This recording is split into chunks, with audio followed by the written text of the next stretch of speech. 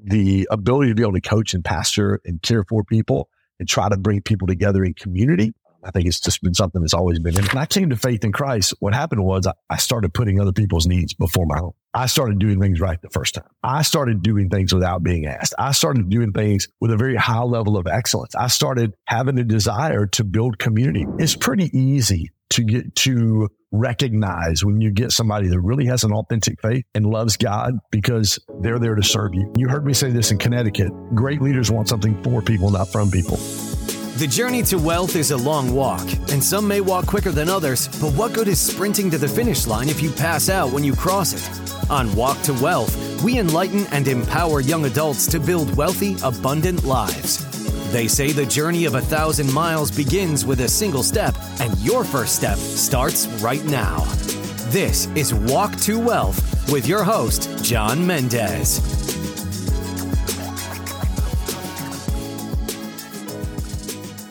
Hey everyone, welcome to the Walk to Wealth podcast. If you're tuning in on YouTube or any of the podcast directories, make sure to do yourself a favor and give us a follow because you don't want to miss any of the amazing guests I'm bringing on this year. And I don't plan on missing anytime soon. So we're going to get right into this one.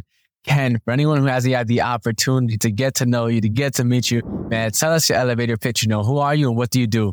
Man, dude, I love to serve families and love to serve people. And I get to do that in two different ways. Number one, I own a team with EXP. I've got about 45 to 50 agents under me in EXP. We serve Tennessee, Alabama, Georgia, South Carolina, and Florida.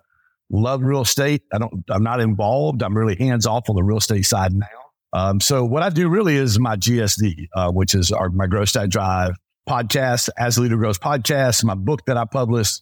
My Create conference, which you see behind me, our next one's in July. Brendan Bouchard, myself, my best friend, Master Jeff, Randy Garn, Gary Brecka, Catherine Gordon, Amber Lago, just an unbelievable lineup. We get to do that twice a year.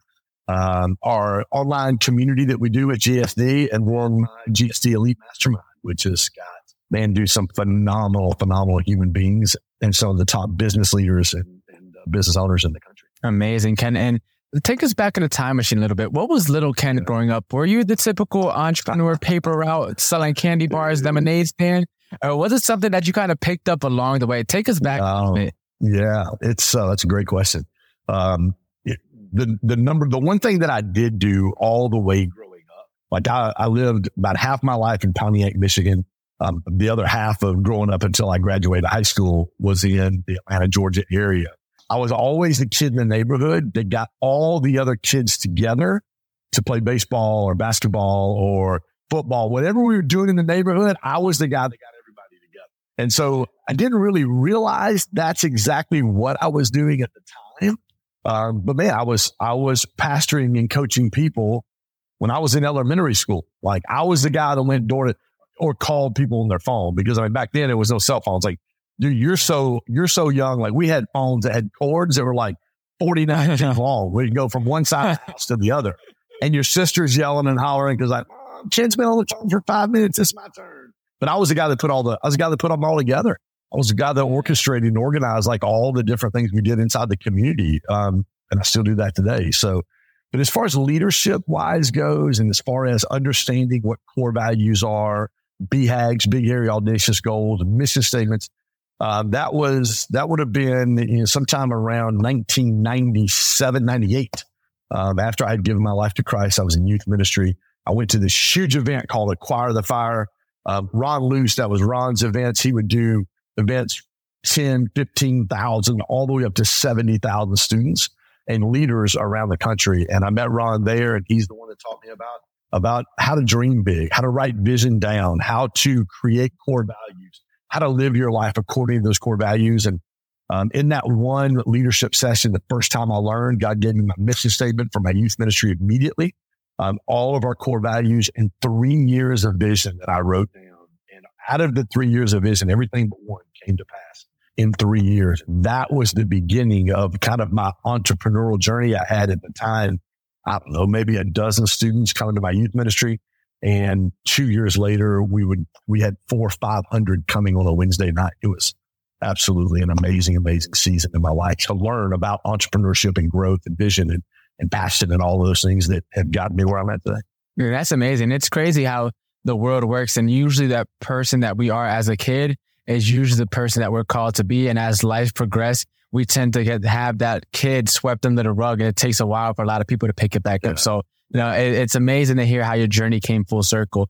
And I wanted to ask you because one of the topics I know you talk about a lot, and I was first introduced to listening to you back at Guillory's event in December of 2022 when you were in the car on the FaceTime and speaking to us. And you talked about your community, your circle, and your corner. And I knew from a pretty early age that networking, man, that's a gift.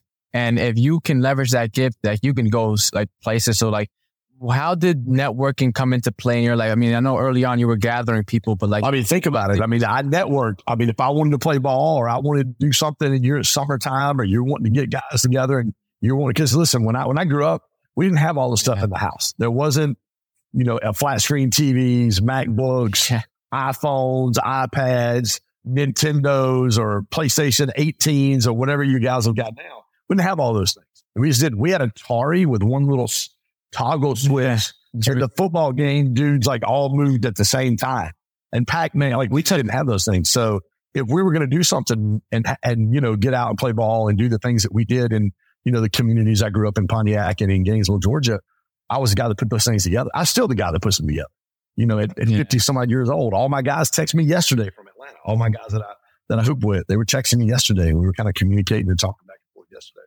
But I'm always the guy that put it together. So I think that leadership component and the ability to be able to coach and pastor and care for people and try to bring people together in community, I think it's just been something that's always been in it. And let me ask you, because a lot of times in entrepreneurship, faith kind of gets swept under the rug because it's like a touchy topic that people don't like to cover. And I love how bold you are with your faith, and me as a follower of Christ myself. What is that I feel like every pastor, every person has like a Bible verse that they just kind of orients their life around. Like, what is that for you? Like for me, it's Colossians 3:17, but what is like that, your core, if you have one like Bible verse that you kind of live your life around? Mine's going to be 2 Corinthians 5:17. If any man's in Christ, he's a new creation. Old things have passed away. Behold, all things have become new. I was 25 years old when I gave my life to Christ, dude. I didn't know anything about scripture. I couldn't tell you. You said, turn to the book of John. I couldn't tell you where it was at. I was the guy slowly thumbing through my Bible, acting like I knew where it was at. So people in church wouldn't look at me and go, this guy has no idea what he's doing. I had no idea. And, which is usually the best, because I didn't have all of the stuff from back in the day, all of the religious things and the to-do lists and all the things. When I met Jesus in August of 1993, it was an unbelievable encounter. So if I had one scripture verse, that would be that, because that became real to me in August of 1993. That's amazing. And so like, how did that play a role into your success, both personally and professionally? Like, how did that play into effect? Because a lot of people, they say, oh, you don't need to pay attention and whatever, yada, yada, yada. But it's like, as you said, it changed your being, essentially your core and who you were. So how did that shift into like your professional and your personal growth? How was I able to just prepare? Yeah, it changed who I was. It changed who I was as a man. Number one.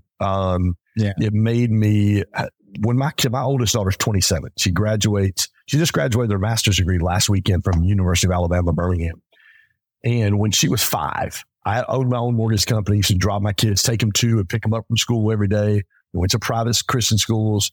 I used to every time I dropped my kids off in school, I'd ask them this question: what are the 3 characteristics of a servant leader? And my daughter's name literally Holly was 5. She was little. She's 5'9", 5'10". My 14-year-old is 5'10", for goodness sake.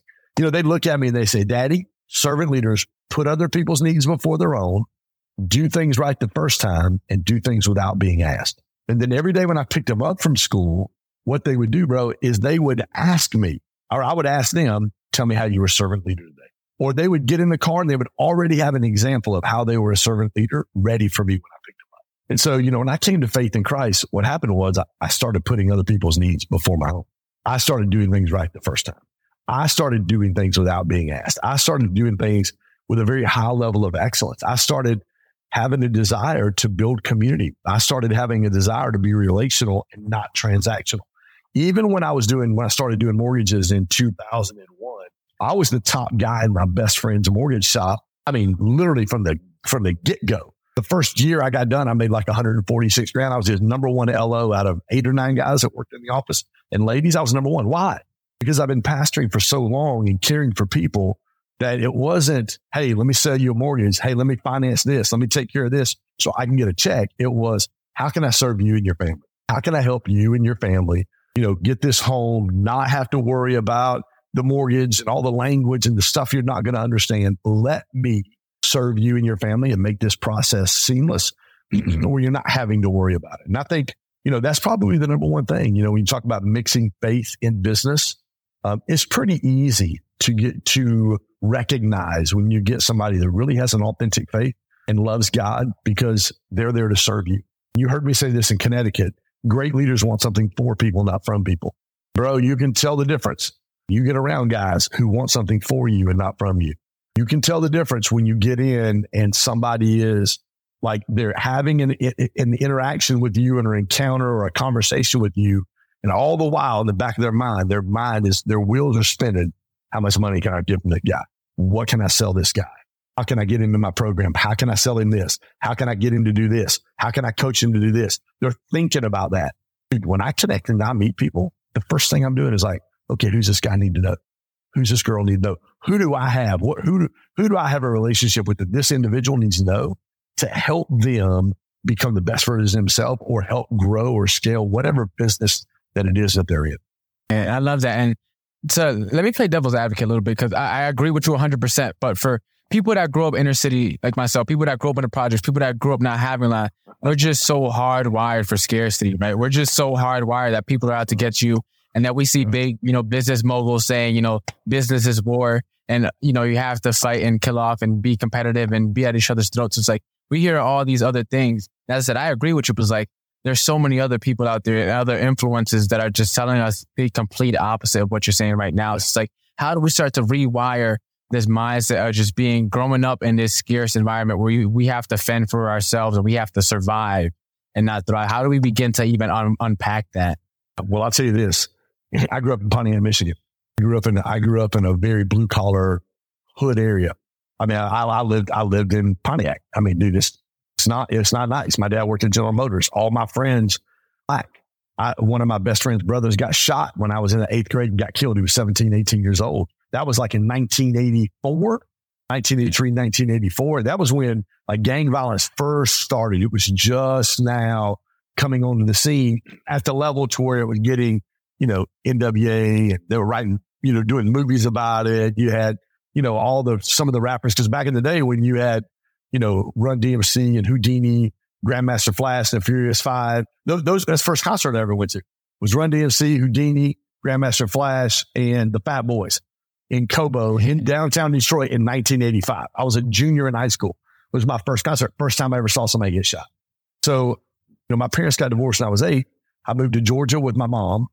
I was in 2nd grade. From my 6th grade year to my senior year, I moved to my dad 6 different times, 12 different schools and 6 different high schools.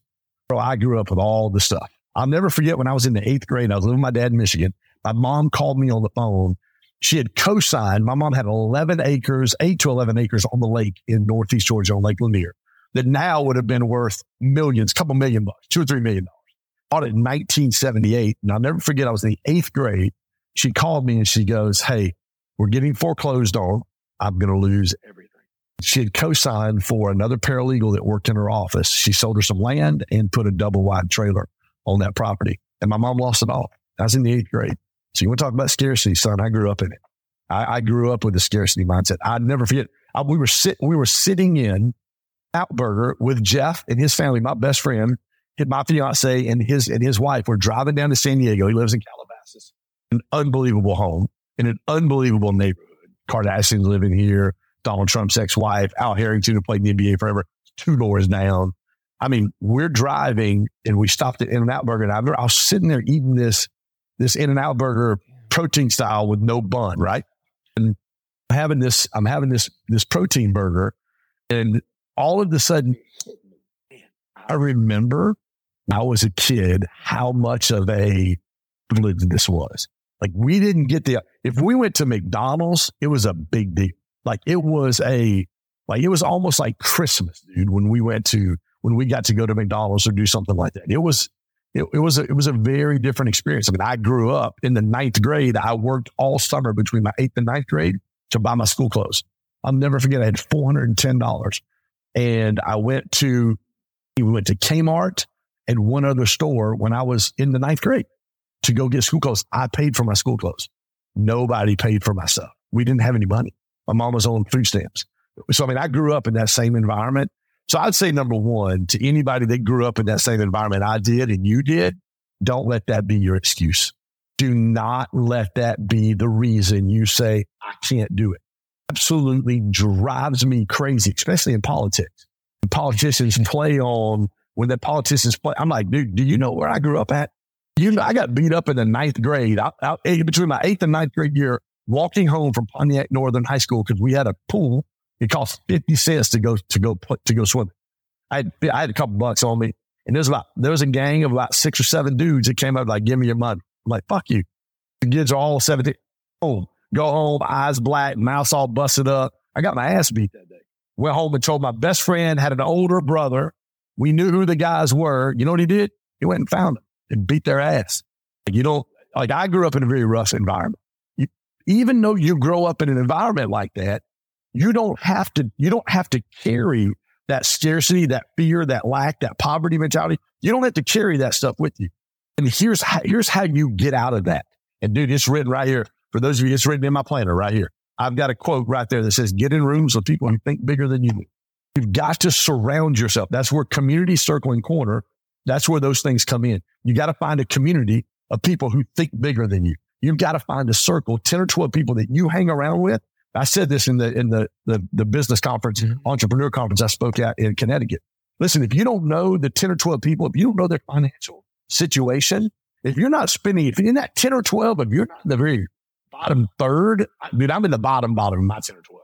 My 10 or 12 guys are like, they're all billionaire, multi-millionaire, some of them worth over $100 million.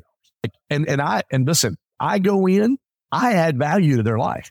When I first went in and started building relationships with some of these guys, I'm like, listen, I want to invest my time, talent, and treasure into you. I'm not asking you for anything.